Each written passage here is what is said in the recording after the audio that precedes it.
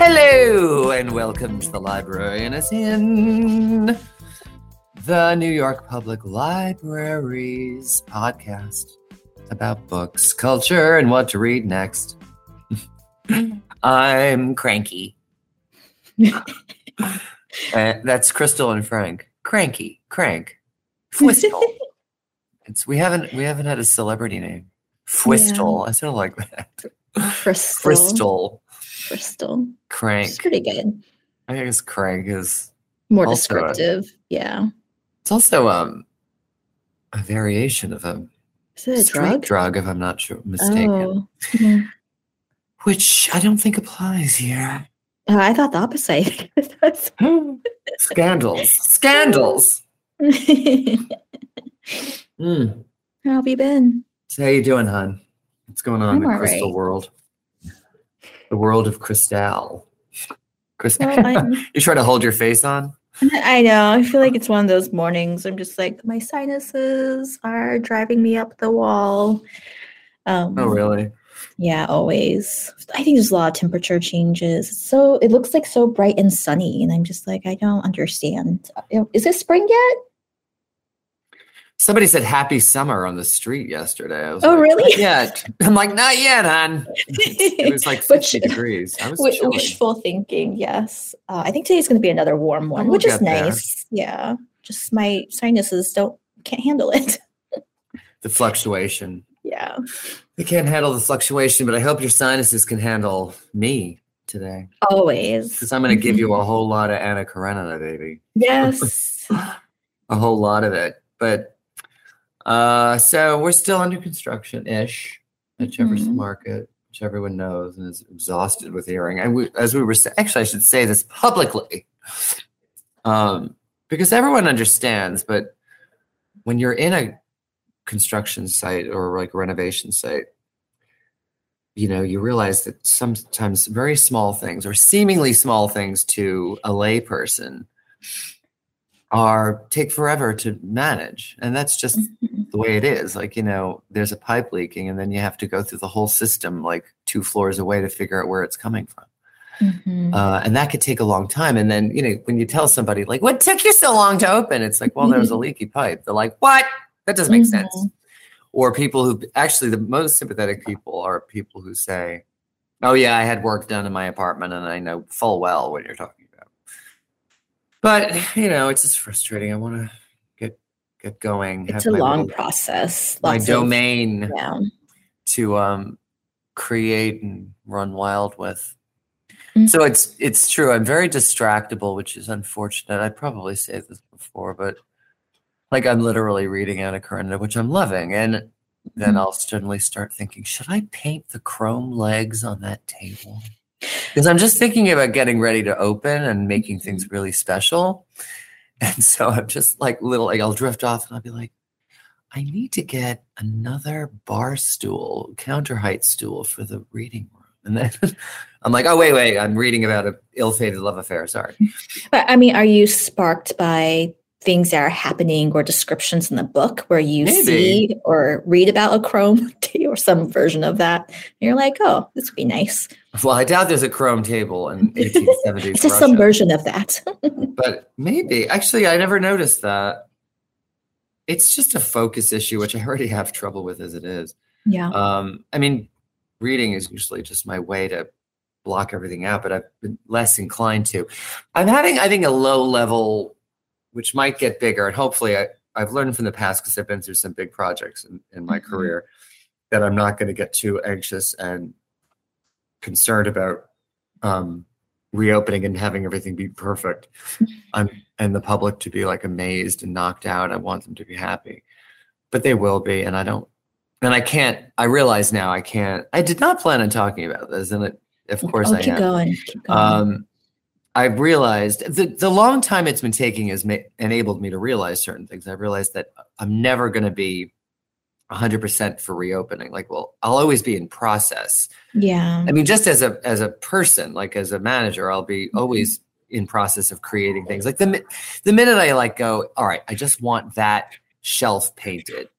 and then the shelf gets painted, then I'm already like, oh, wait a minute, we need to do that door now. So I'm already onto something else. And I didn't really realize that about myself until lately, which is such an obvious thing. Like I'm never quite not under construction. But I guess I want special and magic. I want to at least create something that's aside from the sort of mechanics of the adding a bathroom and an accessible ramp, which is very important to the branch, but something special. So hopefully I won't get too emotionally wrought about it. I mean, I think it's good that you're thinking about those things. I think they're very relatable. The idea of like it's never going to be perfect, and you want to keep working on it until it's to this kind of impossible standard, in which case like it'll never get done, and realizing that, you know, it's always in progress, all that kind of stuff. I think like your motives are like so pure and beautiful that you want to have this really beautiful space for everyone. But I know so many people who are just going to be excited to have the library open. Like there could be zero renovation, and just to have it open again, I think people will be thrilled and to see the staff and all that kind of stuff. So don't be so hard on yourself. Well, yeah. And it's also not pinpointing the one person who's sort of like, what took so, you know, complains and not making them the whole show, because I think you're right. In general, people will be very happy. I mean, now that said, I don't think it would be bad to have a purple velvet Shea lounge to be added to the floor, just to dress it up a little bit. Don't even think you're joking. There is a room upstairs that we call the Mae West room, which is a small program space that doesn't have a lot of architectural details. My fantasy for that room, which is sort of coming true, is turning it into like a reading salon. Oh, like a Victorian-esque salon with art. I've already have some like gilt-edged mirrors, and I want to get a chandelier. And I think I have wallpaper. But I was online looking for red velvet Queen Anne sofas. I'm not kidding you. This sounds amazing. I think you should definitely go to, was it the Frick, to get like lots of inspiration there.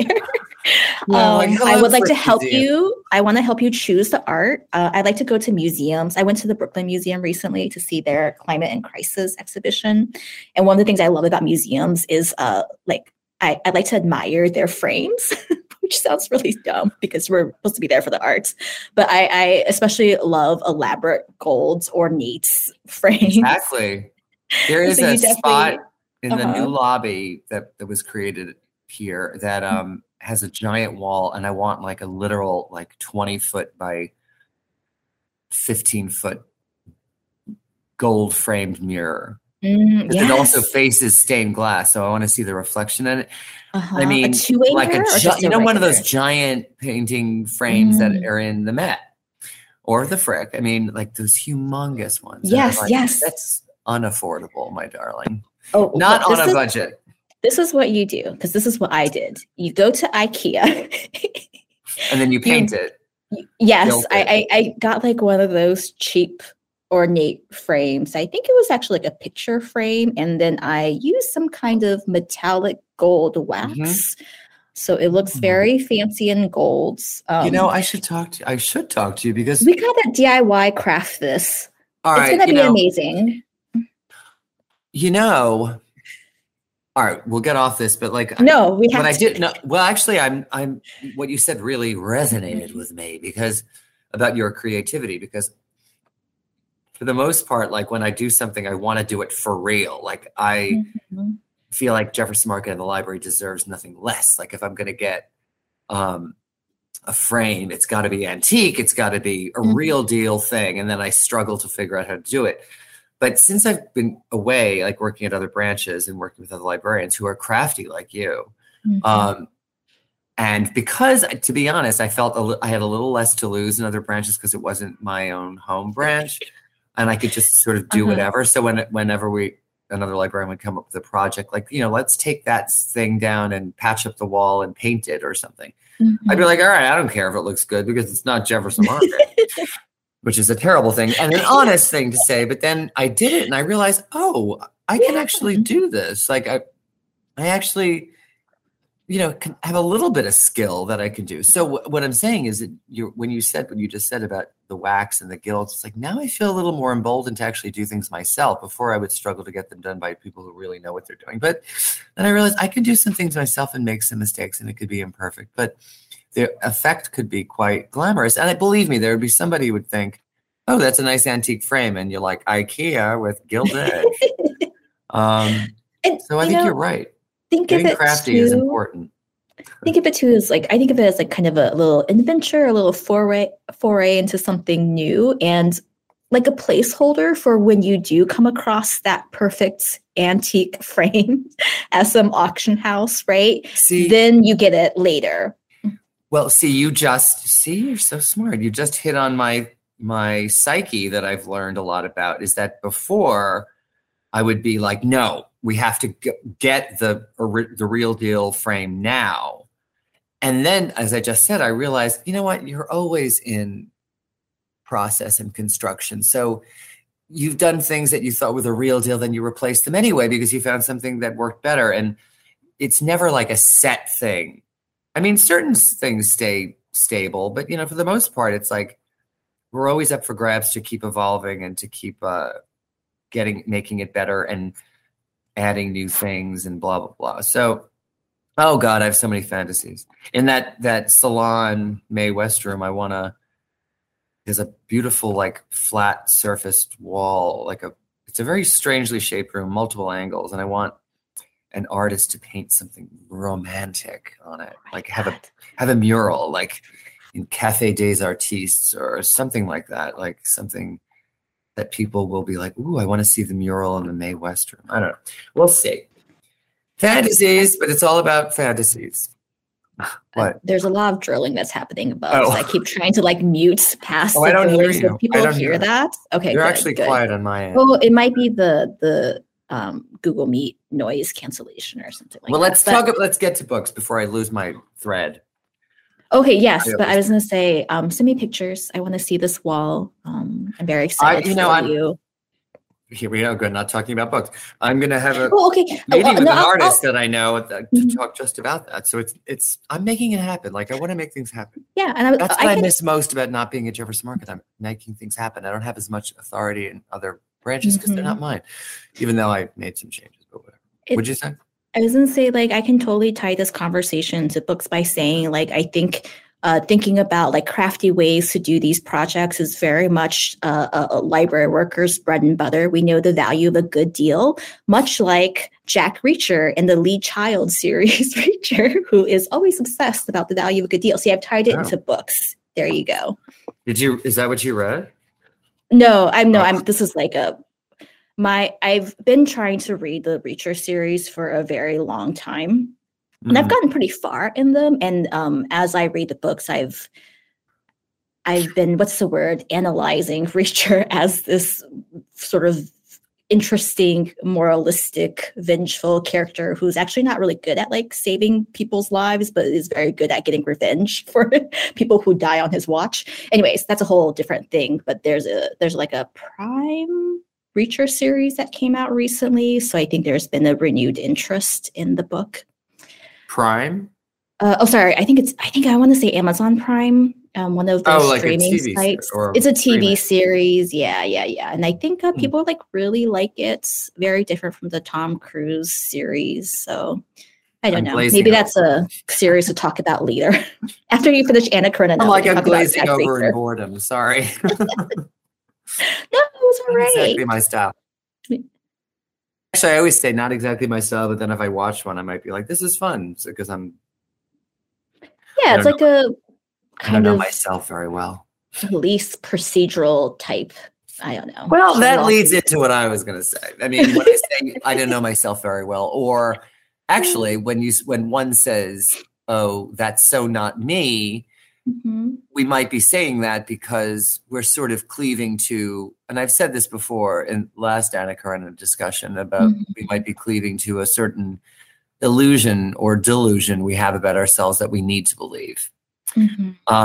Like I said before about Anna Karenina, which is 1870s Russia, Tolstoy, big passionate love affair at the center of this book among like 7 or 8 main characters, where what was I going to say about cleaving to an idea of the self that may or may not be fully true. I mean, the characters in this book have that all over the place. I mean, that was interesting because I thought about, now that I'm like more than halfway through it, like 500 pages, it's 800 pages. I'm getting a better sense of like what Tolstoy is all about, really, and in this novel. And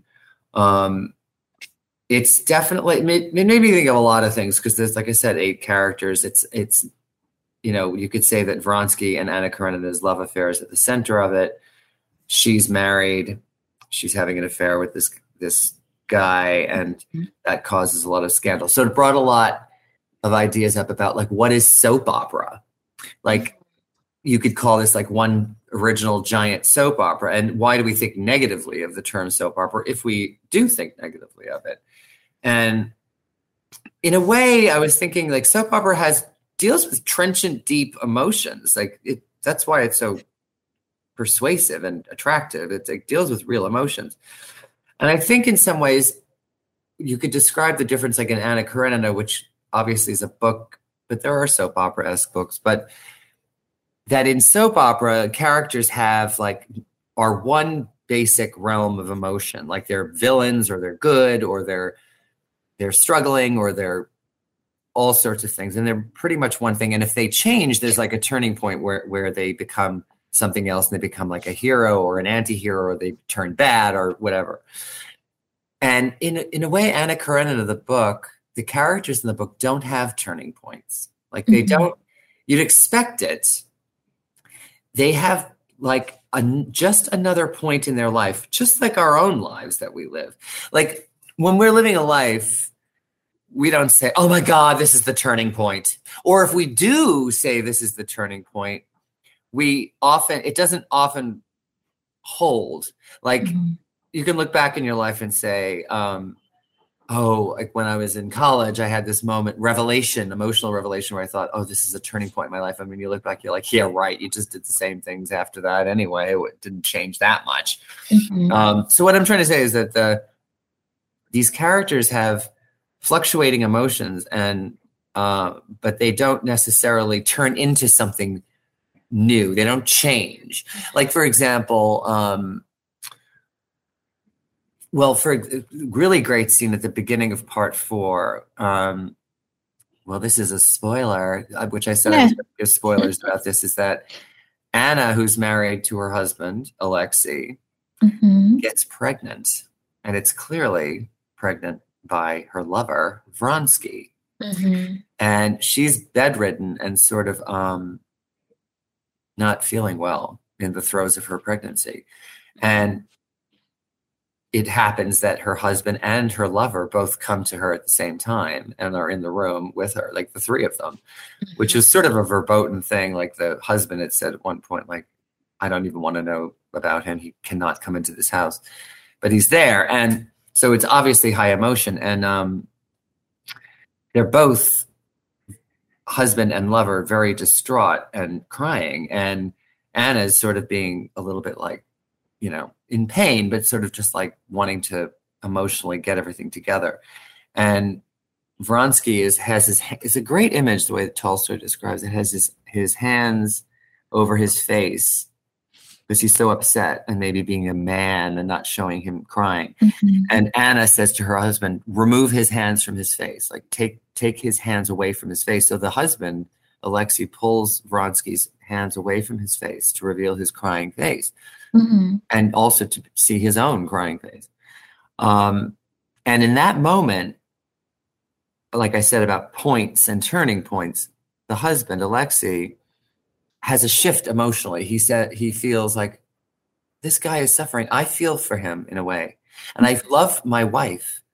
I can go on with forgiveness. Before, he was not forgiving. He was going to divorce her. He was going to shame her. And now he was like, I suddenly feel forgiveness for this situation. And he says as much. And it's sort of like a love thing that happens. And Anna's just like, you are wonderful, my husband. Thank you for that. And Vronsky, but then Vronsky feels a shift in him. He's suddenly the lower of the two men because he's being forgiven, and that therefore if he's being forgiven, he must be a deceiving, not so great person, and that doesn't make him feel good about the situation. So, but before he felt like he was the better man because the husband, here we go into politics at the time, the husband wasn't challenging him to a duel or wasn't sort of making a situation with being a man and making a situation with the lover. He was just sort of staying away from the situation. So it shifts the power there. And then, so Anna is very loving of her husband, that he's being forgiving, but still wanting to move on with Vronsky. And so when I said about points and turning points, you'd think this would be a big shift in their three-way relationship, so to speak. By the way, Anna has a dream at one point in the book where she's imagined sleeping, literally just sleeping with both her lover and her husband, which is a very progressive thing when you think about it, as her way of solving her problem. So the point, or you think it'd be a big turning point in their relationship, but what happens, and this is very Tolstoy, they eventually go back to their same roles that they had before. Alexei sort of loses that forgiveness ability, and Anna starts to hate her husband again, and it doesn't change them. So like in a soap opera, when you have a big shift, much is made of the turning point and those characters become something new. In this, these characters are going through points in time, but they don't necessarily change in a soap operatic way where they become something different than they were before. It's just like a different shading of color in their character. And that really is the hallmark of this book, in that you get like the love story that counterpoints Anna and Vronsky is Kitty and Levin. And Levin is the farmer who's very preoccupied with agriculture, and Kitty is a socialite. And actually Kitty fell in love with Vronsky, and there's a great scene where she sees Vronsky falling in love with Anna, and you actually see Anna and Vronsky falling in love through another character, Kitty's eyes. But she falls in love with Vronsky, and Levin is in love with Kitty, but she doesn't want Levin. She wants Vronsky, and then she sees Vronsky falling in love with Anna, and she's humiliated and destroyed because obviously Vronsky doesn't want Kitty, and goes to the country to try to convalesce. And Levin is still in love with her, but he feels horrible because he was rejected humiliatingly by Kitty. So he's in love with her, and Kitty's in the country. Coincidentally, Levin has a farm there, and he hears that Kitty is not well because she's really nursing her broken heart over Vronsky, and he's upset about that. But he goes out to his farm, and there's a great description about him getting physically into the farm work, and he's so into it that as through deep physical labor, you can almost be brought out of your head and brought to another level of like almost, ecstasy in a way, like people work out, endorphins, that kind of thing. But it's beautifully written in that way. And he's so into it that he actually says, "What was I thinking about before?" And then he goes, "Oh, right, Kitty is not feeling well." Like I'm giving this as another example of the sort of many shades of character in this book. Like Levin is the love of his life, Kitty, and it's not being presented as an unwavering thing. It's being presented like the way it's written. You're like, oh, he forgot all about Kitty for a second, and then he even to add to that, he goes, "Oh yeah, right, she's sick," and then he goes, "Well, good, she deserves it. She rejected me, and I'm glad she's sick." And he goes on with his farming. And that's not exactly what you expect from a romantic hero, that kind of shade of character. Even Vronsky like has a moment where he realizes he's hanging out with this Russian prince trying to entertain him. And he sees in the Russian prince, the debauchery and sort of like shallow lifestyle. And Vronsky says, it's really like looking in a mirror. I'm like looking at myself and I don't like it. And he even sees himself in that moment and admits he doesn't like it. Like he's the romantic hero, and he's sort of saying like, I'm not really a great person. And then what does he do? Like most of us do, immediately tries to fill that self-awareness with like, well, it'll be okay. I'm really not that bad. And, when we realize something about ourselves that we don't particularly like, again, like I started this whole conversation off with a self-delusion about ourselves, we might have a moment of honesty to ourselves, and then we might seek to actually push that honesty away and go back to the delusion we had. So Vronsky says, well, I'm not as bad as him. And, I didn't like seeing that, but like, I'm a good guy and, I'm going to get through. And then I get preoccupied with something else and not pay attention to it. So, I mean, I could go on forever and ever and ever because there's so much here and so many characters. But I just love the idea. Oh, go. Well, no, I think it's really interesting what you're saying. Like this idea that their internal nature doesn't really change, even though these different things are kind of changing around them. I guess I wanted to like speculate for a moment to be like, do you think, because you still have how many books of the 8 books left? Maybe I'm on 5, so 3 more. Do you think that it will change them? Like when you get to those other 3 books, like, is it setting up maybe a situation where, I mean, clearly Anna Karenina, like something definitely happens to her, or she has a change, I don't know, what's your thought process so far in terms of like the future? I thought of that. Like, I really wish I didn't know what generally happens to her, because I really wouldn't even have. I mean, it's called Anna Karenina, and sometimes I question why, because there's so many other characters. But I think he is. All right. I think Tolstoy is definitely not building to radical change in any of them. I think part of his pleasure is illuminating the truth of these characters. And there's that word again, truth. But by doing what I hopefully just explained, like showing the shallowness and loftiness of one person, of all of us, like we all have that. We're not just one thing, certainly not one good thing. There's so much negativity and darkness in us, and complaining and pettiness, and he shows that, and that's startling for the so-called romance. I mean, Anna is like a royal pain right now. She's just complaining and unhappy, and she just keeps saying she suffers and suffers. I mean, at one point, she gives birth to that child. She survives that sickness, and she's so in love with the new baby, especially since it's her lover's baby. It says she's never thinks about her son that she had earlier. I mean, before she was like, I love my son. It's like very human, but a little bit startling for a romantic hero. She's just not. So, but I do think there's going to be something to be said literarily about what happens to Anna. I don't think the characters are going to change all that much, but I think there's going to be some sort of culmination of emotion. Yeah, right.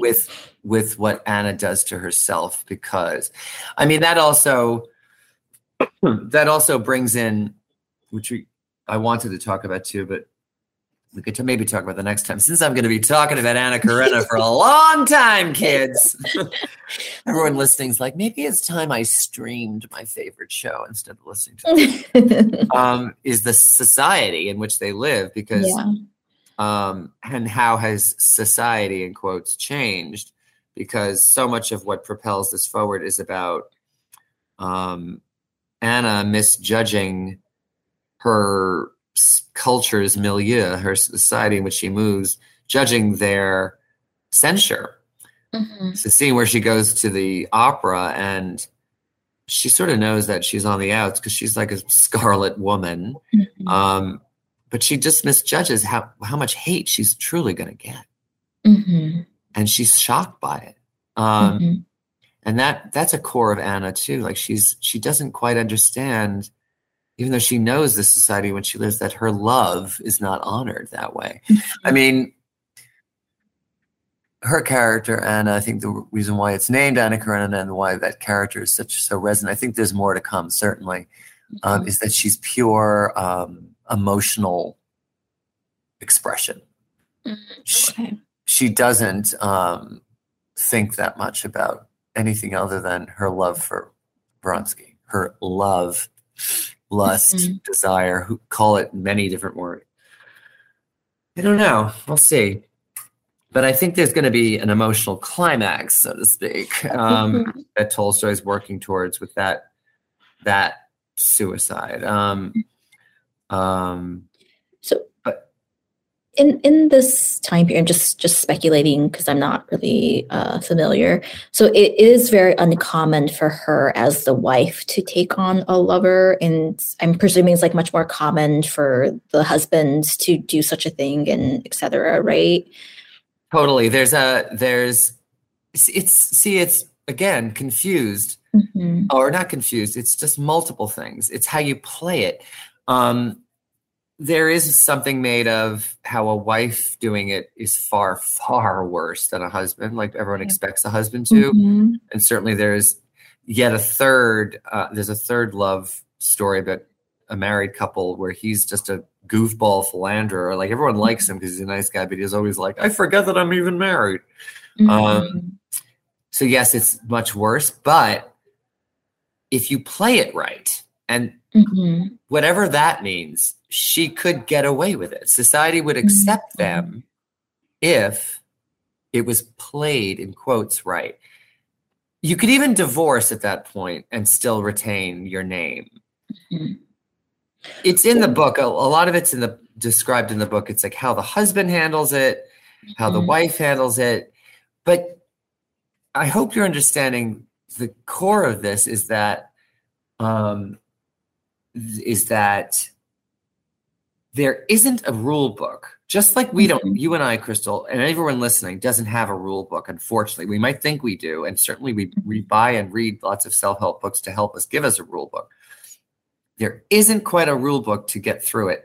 It's that, and this is, I totally think Tolstoy is saying this, it's that Deus ex machina, God thing that will take or give happiness without apparent reason, will punish a character, will reward a character, or punish, then reward, punish again a character for maybe no real understandable reason.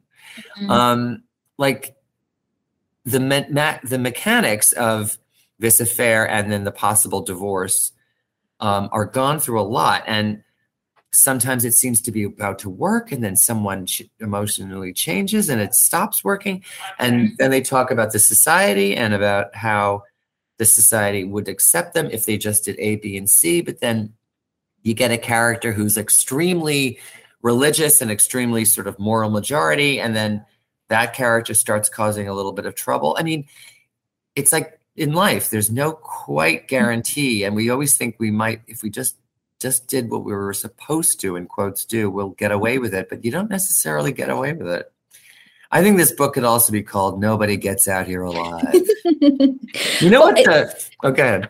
It's interesting to hear you talk about, and again, this is like very much speculation on my part, but I do wonder if, what you were saying about Anna being kind of pure emotion, if that is in some ways like tripping her up, because the way you've described her as a character, she seems kind of unlikable, but that aspect of like being under the control of your emotions to your own detriment and your societal standing and whatnot is like kind of really relatable and makes her sympathetic if that is what is happening. Yeah. What I meant by pure emotion is like she can't see out of her current emotion. And we all have lots of different emotions during the day. So, and with a love affair, eventually the love turns into suspicion and paranoia that you're not as loved. And so a lot of what she's doing right now is sort of like, do you still love me? Because she's not feeling it. Sometimes she's honest with herself and she doesn't feel it. She doesn't feel it, but then she wants it from him to make her feel assured that it's all okay. Vronsky. You know how, yeah. And you know how like when you're in love or like it goes up and down and sometimes you're like, oh, get away from me. But then you're like, oh my God, no, I love you. I'm sorry. So she can't function outside of that up and downness. She can't sort of just say, okay, I know it goes up and down. I'm going to be okay. We're all right. She's just in it every second and she can't therefore get out of it. What are you going to say? Oh, I was just going to reference your earlier statement about like self-help books. I feel like she needs that self-help book, The 5 Love Languages or something. She certainly does. She needs that like verbal reassurance, or I don't know. It's very interesting hearing about. But oddly enough, which startled me, and I'm not sure I fully understand it, is that what the quote that opens the book is? It's unattributed, but it's from the Bible. Before you start reading Anna Karenina, the quote, "Vengeance is mine, I will repay." That's the quote that opens this book. And you're thinking, what? Who's going to get vengeance? And then the more I think about it, and the more we just discussed it, like I said, about how you can plan and sort of think you're doing right, even within this understandable structure of society, and still make a misstep and be canceled or kicked out. Mm-hmm. I think the vengeance is mine, I will repay is almost the God figure or God saying, vengeance is my business. Mm-hmm. Like, I'm going to get you if I decide to get you. Mm-hmm. You can't do it yourself. Meaning, ultimately, you can try all you want, and you might succeed because I, God, might let you. But sometimes I'm going to throw you a curveball, kid. Like Zeus throwing down a lightning bolt. I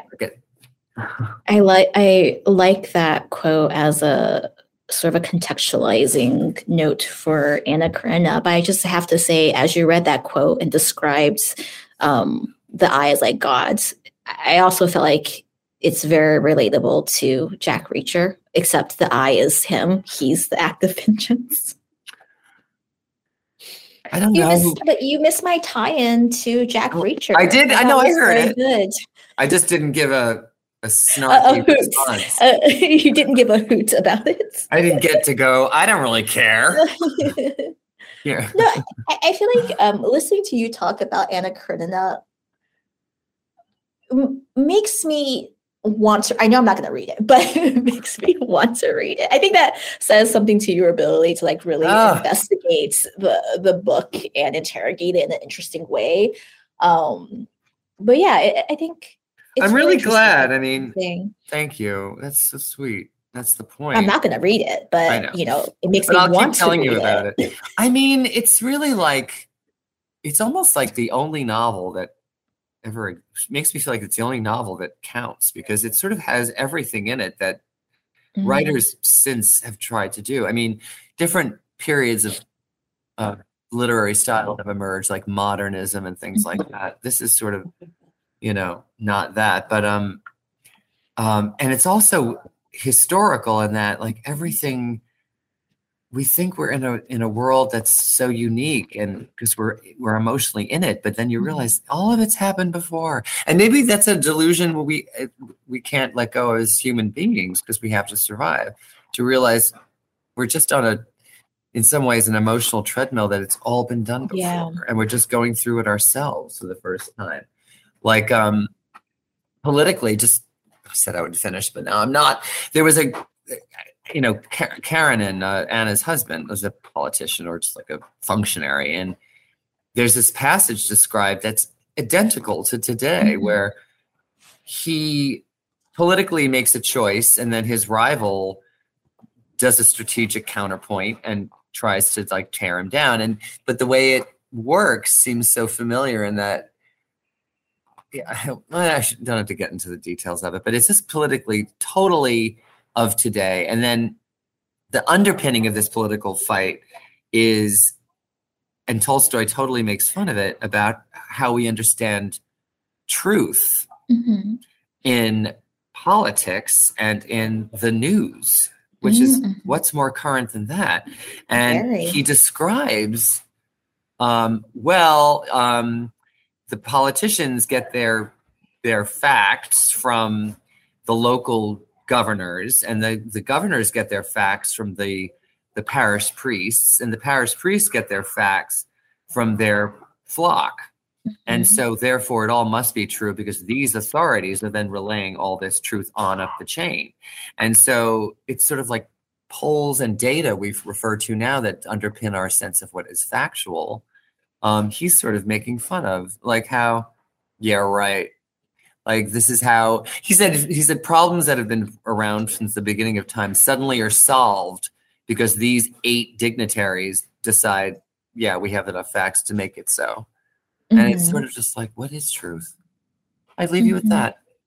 What is truth? What is truth? It's a big question. I think about it all the time. Truth is like, we all agree on something, whether we all believe it or not. And that's what Tolstoy's saying. And then say, oh, okay, that's true. That 80% of American housewives do X, Y, and Z. I mean, how do we know? It's living with unknowability that maybe scares us. And we can't do it. Please say you read something funny. I mean, it was fun, not funny. This is a total side note, but have you read the book called No, not Shamala. That was a parody. Pamela. Oh yeah. Samuel Richardson. Yeah. I don't know. It was making me think of it. I think I was like erroneously thinking it was the first like romance novel, but I think it's like the first novel or something. But I don't know. Some of the stuff that you were saying was reminding me of that book. And of course, when you think of that book, you have to think of Shamala, which was like the parody of it, which I still love that name. Yeah, it was written at the same time. Well, Vanity Fair is also by Thackeray is also considered like the first novel. Is it? Okay. This though has emotional complexity that I always seek out that you don't really get in those other books. Which you don't have to. I mean, books can do different things for you, and that's what's sort of frustrating about Anna Karenina though, because it's like, for all my desire for sophisticated emotional experiences, sometimes you're just like, I want to root for somebody here. And everybody is so sort of shaded complexly that, you can't, you're always like, oh, okay, that was sort of negative about that person. And then they do something nice. And it's like, you can't really, it's an unstable environment, just like living life. It's like not an escape in that way. And that you can sort of, think, all right, we're going to root for this guy and then be sure we're going to get the payoff, like the love payoff or whatever, or the tragic payoff or something, some payoff. I don't know what the payoff. Well, that's what you asked earlier. Like, you think it's leading to something. And I don't think it's leading to a payoff in terms of satisfaction in life's goals. The payoff just might be an emotional sort of climax of tears, overwrought trauma, and staring into space for about 20 minutes after we finish. It's somewhat related to the book that I chose, but I think it's interesting hearing you talk about that, because I think as I've gotten older, I am less resistant, and I want to say more welcoming to those kind of complex ideas in books. I think, like when you're young, you are reading on a kind of very binary, like good versus evil. And for me personally, like my entryway into a lot of books was like relating to the characters, rooting for the characters, wanting to be them or like, fight the dragon, etc. But as I've gotten older, it's like, I think the books that have that kind of nuance and complexity, where some of those things aren't always like resolved, is like, much more interesting than when I was younger. I think when I was younger, I would have just like rejected those books outright as like books that were very oblique to me, that I couldn't find an entry point, because my entry point was always through like characters that I felt strongly for. And sometimes it's like, that's not very realistic. Anyways, but that said, the book I didn't. I bring up that kind of that sort of tension of like, is this resolved? Is this not resolved? Because I experienced that reading this book, and it's called Brown Girls. Okay. The camera's kind of half showing it. Camera's wacky. It's because of my background. Girls. Yeah, Brown Girls by Daphne Palasi Andreades, if I'm pronouncing the name correctly, hopefully, who is an author from, I think, Queens, New York. Yes, born and raised in Queens, went to Columbia University. And in the book itself, it talks about like young women of color, like brown girls, basically, right? And it uses like the we as a POV constantly. So I'm gonna maybe like read, because for once, you see my Post-its. Aren't you impressed? Very. Are we going to get a reading by Crystal? A few, because there's a few. It's not like a super long book. The chapters are very short. It's very, I think, very accessible. There is this, I would say, a kind of rhythmic lyricism that when I was reading it reminded me a lot of, if you've read the memoirs, Ordinary Girls by Jakira Diaz. Have you heard of that one? Yeah. And also maybe a little bit of A Priest Daddy, which I think is such a interesting name, by Patricia Lockwood. You've read that one, right? Priest Daddy, yeah. Yeah. But I think the writing, it's similar because I find it to be very vivid with this kind of like strong sense of place and time. So what she does in it is kind of like reference this we constantly. So let's see. One of the earlier chapters, it talks about like people getting like names wrong in school.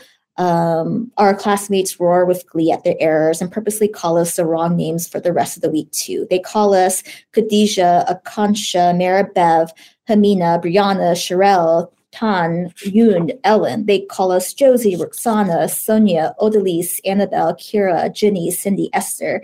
During lunchtime, we call our teachers different names too. Dumbass, idiot, old lady B. We steal a permanent marker, scrawl stupid on their classroom doors above posters that read knowledge, wisdom, discipline. From the corner of our eyes, we study each other while we hold our styrofoam lunch trays, wait on bus stops, and stretch in gym class. Our sneakers skidding against scuffed floors. Think, her body is not mine, is not mine, is not mine, and yes. There's this kind of real sense of like lyricism, almost like poeticness to a lot of it. Let me see if I can find another one. Let's see. And she uses this we.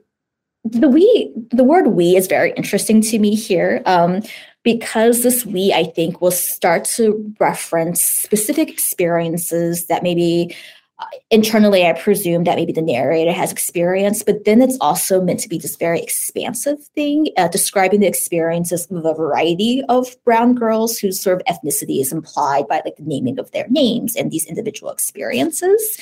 And so another part, it says, we are 3,000 miles away in New York City. We are in Boston, Philly, DC, and other East Coast locales. We have not gone far. We are 2 years out of college, American girls with American degrees. Never mind that some of us majored in art and other so-called impractical fields, poli-sci, English, international relations, even biology. Anything that wasn't a pre-professional track, a clear-cut road to our future selves. But what, we're asked on multiple occasions, are you going to do with that degree exactly?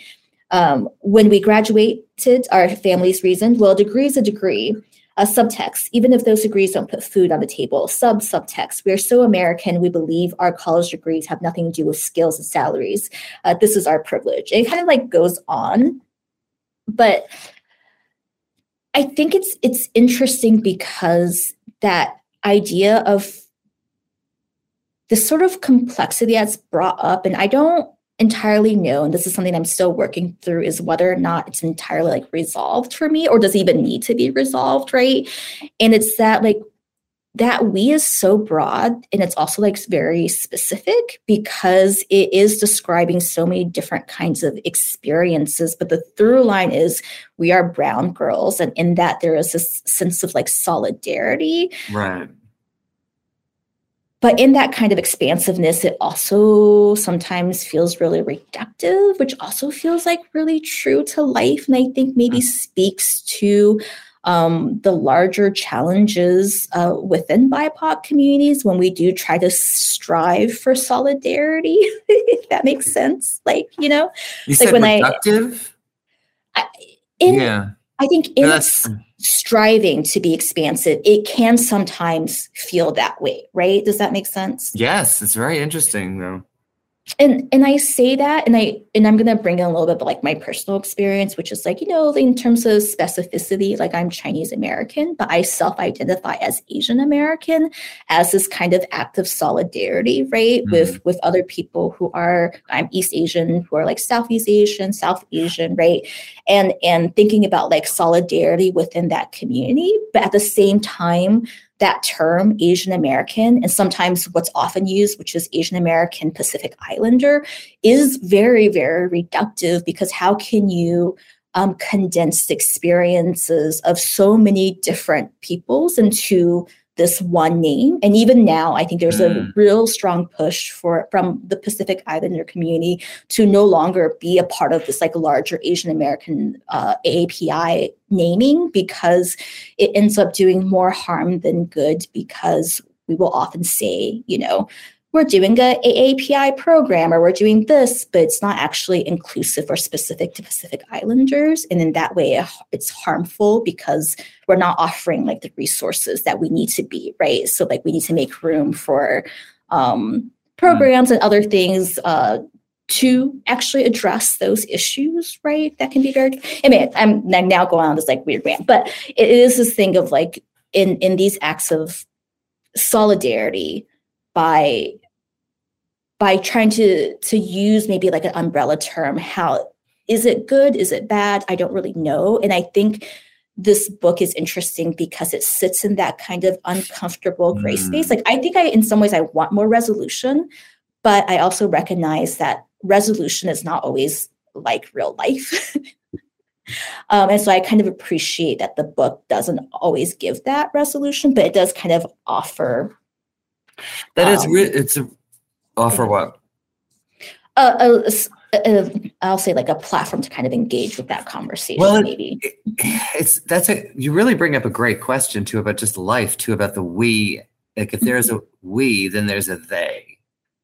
And if you're not the they and you're the we, what is the they? Who are the they? I mean, when I was saying before, because Anna Karenina on the mind, what I read, like society, whenever I say the word society, I feel like it's lazy because it's like, it's such a shorthand for a they.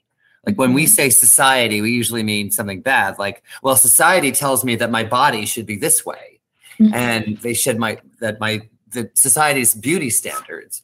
And it's like, well, and I think this is what you're saying partly, is like, what do we mean by society? Because like, when you think about it, we are society. They are society, but we are as well. Like we are part of it. Like you can't really say, oh, society says, because you are also in that society. Right? Although you mean predominantly or how you perceive it, how you take it in. And if it's it's how one takes in a message from the outer world. And then if we don't like it, we can almost blame it on they. Or if we are truly getting, as we discern, truly getting negativity, shall we say, then you legitimately can blame the they. You know?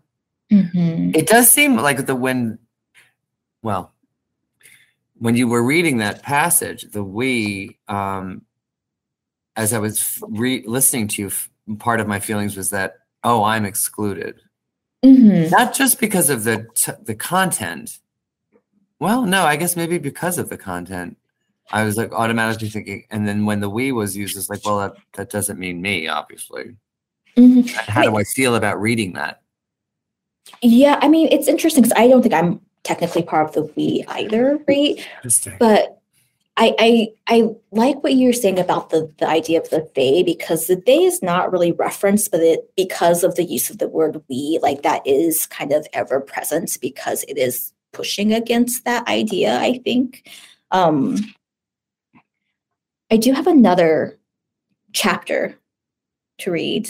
It's like 2 pages. Hey, it's a marathon. We're going to end up with 3-hour podcasts, coffee. No, just as long as we finish by 12:30, I think that's fine. But this chapter is called hyper / I don't know if I'm supposed to read the slashes. Hyper / visible / in / visible. I'm just going to read it out like that. That's the name of the chapter? That's the name of the chapter. Okay. Hyper, visible, invisible, basically. Oh, okay. Brown girls who, in a nutshell, become big shots. We sit atop stages in London, Sydney, Hong Kong, and in front of lecture halls at Princeton, NYU, and Oxford, who speak on panels and give interviews and lead conferences and are quoted as experts on the state of X, Y, and Z, who utter sentences that begin the ways in which and the intersection of, and it's apparent this work is emblematic of, blah, blah, blah, blah. Oh, Lord, excuse us, but could somebody please cut out our tongues? We touch the mask we've learned to wear, gaze into mirrors at our better selves. Library. We stutter. Library. We are congratulated. What a splendid presentation you gave. An excellent performance. We mash our fingers to our straining smiles. Thank you, we chirp. It's so wonderful to be good. It's so wonderful to be good enough. Afterward, in bathrooms replete with air fresheners that automatically spritz a cucumber and cantaloupe perfume at specific intervals, a scent that does not completely mask the underlying smell of piss and S. We perch on toilets. We grasp the edges of our mask and find we cannot tear them from our faces. We gain recognition for our work. How does it feel to have achieved so much as a woman of color in your field? What does your community think of your work? Are you their hero, villain, savior? What do you make of the state, fill in the blank, in the U.S. with regard to your art, your research? Of racism, immigration, the newly elected president, formerly a businessman and reality TV star. Do you know he's from Queens too? We stiffen. We are determined to keep our responses apolitical lest we offend. We are afraid to bite the hand that feeds us because we are the good immigrant daughters, the oh so hardworking ones, the paragons of the American dream, aren't we? But for what? For whom?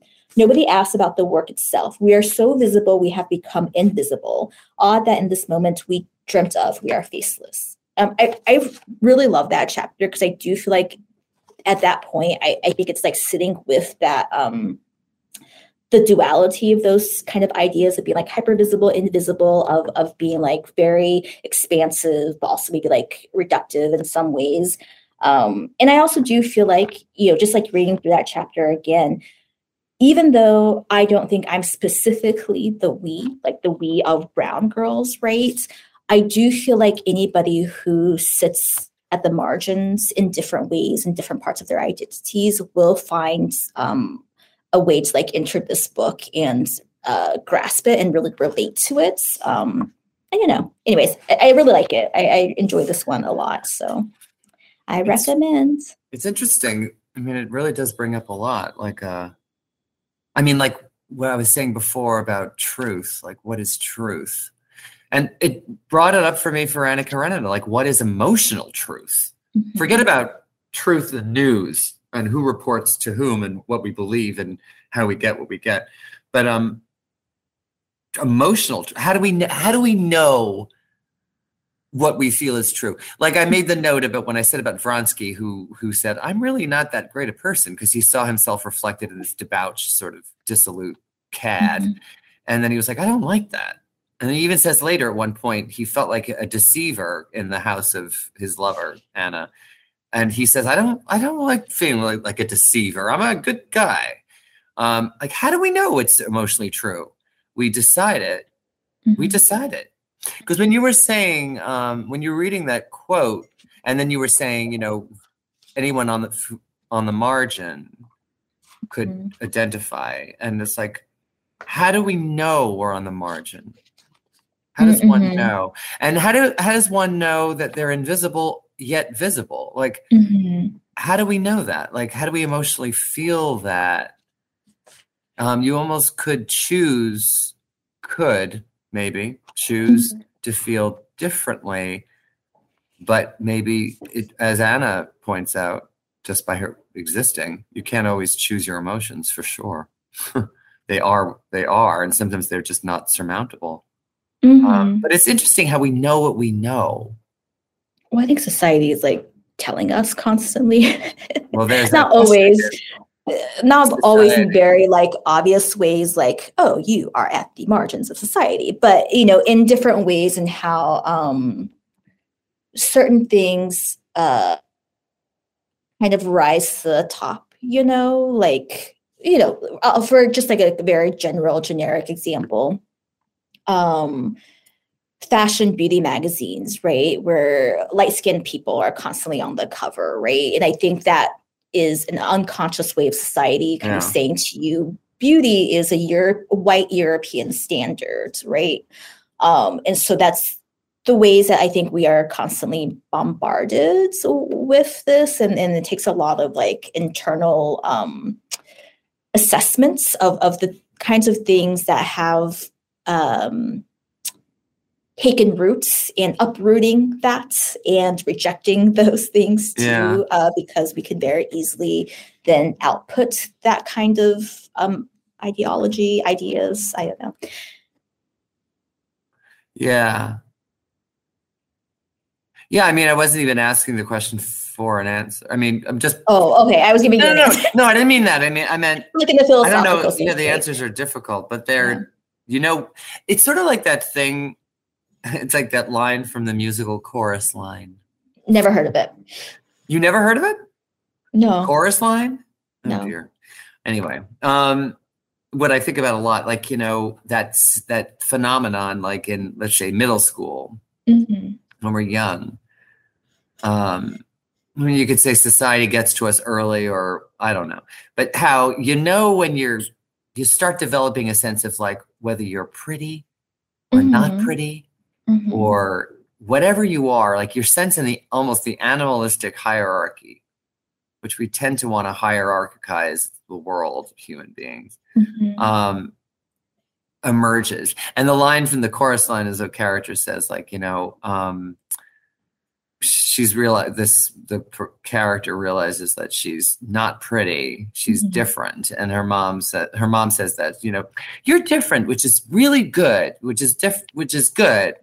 And the girl says, yeah, different's nice, but it sure isn't pretty, because pretty is what it's about. And she says, I never met anyone who was different who couldn't figure that out. And that's really true of like high school or younger, like when we realize, oh, I'm not one of the cool girls, or I'm not one of the in guys. Like you sort of get your sense in the hierarchy right away.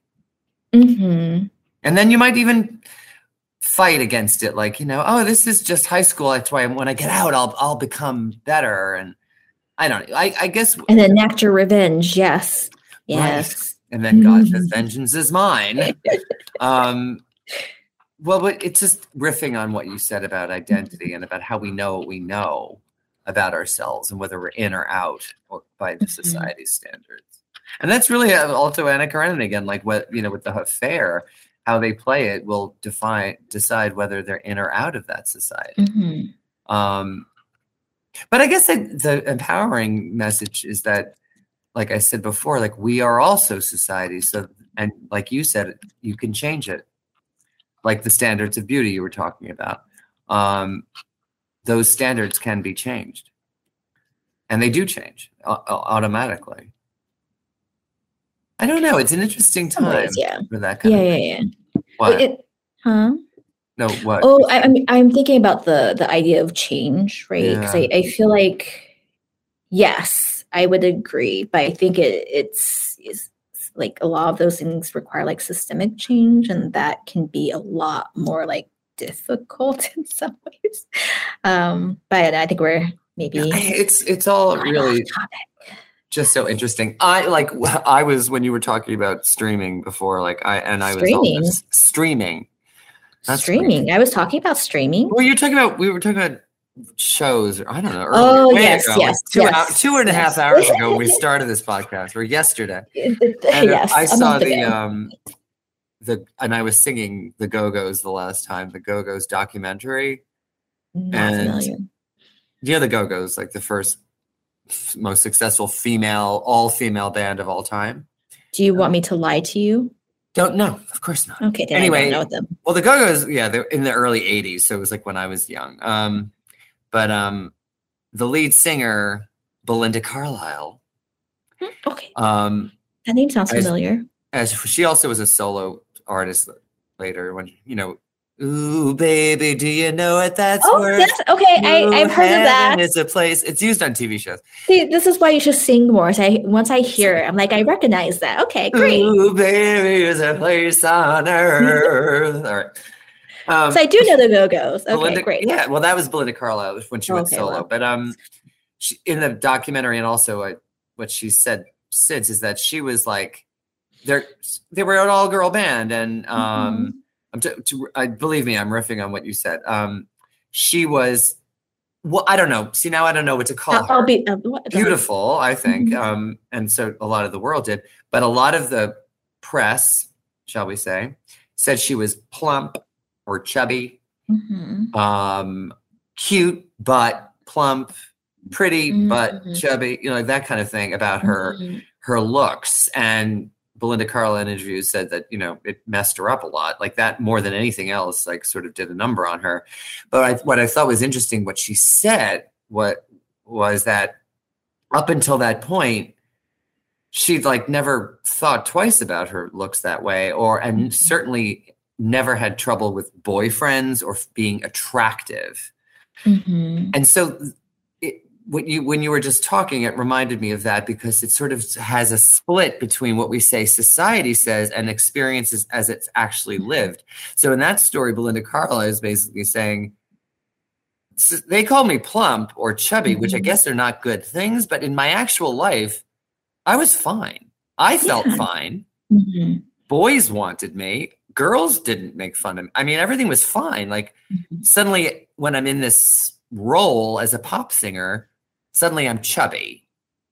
I guess what I'm saying is that the standards are sometimes very separate from life as it's actually lived.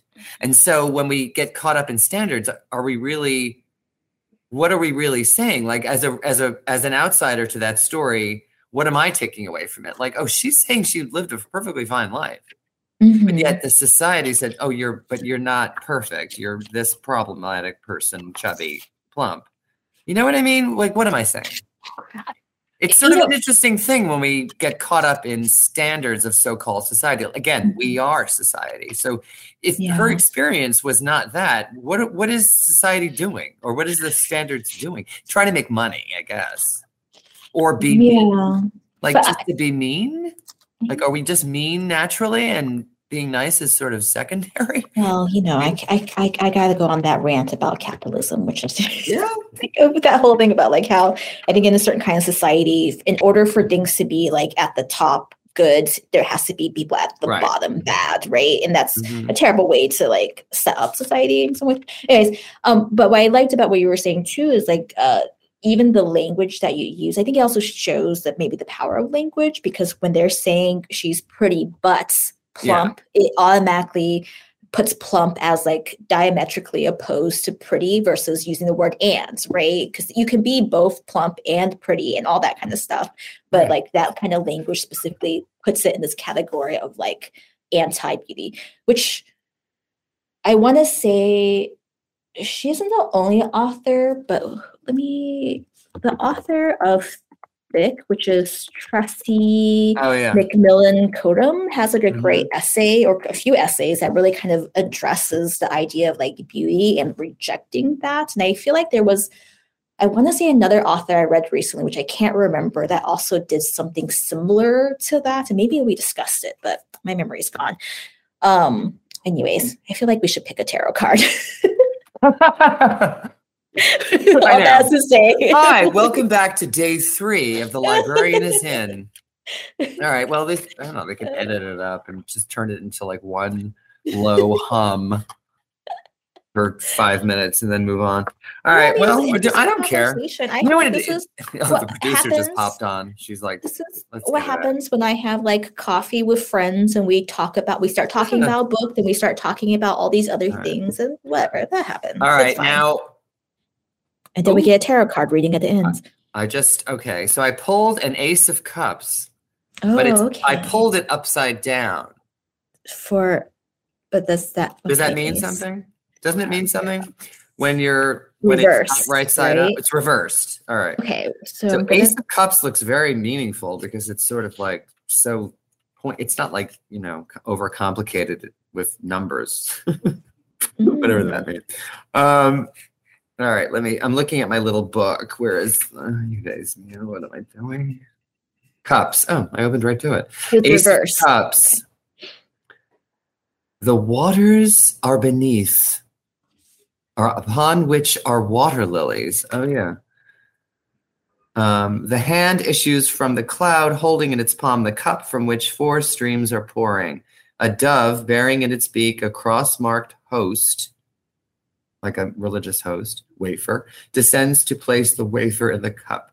The dew of water is falling on all sides. It is an intimation of that which may lie behind the lesser arcana, whatever. Divinatory meanings: true heart, joy, contentment, abode, nourishment, abundance, fertility, holy table, felicity. Now, I did pull it. Reverse does mean upside down, or, yeah, right. What else could it mean?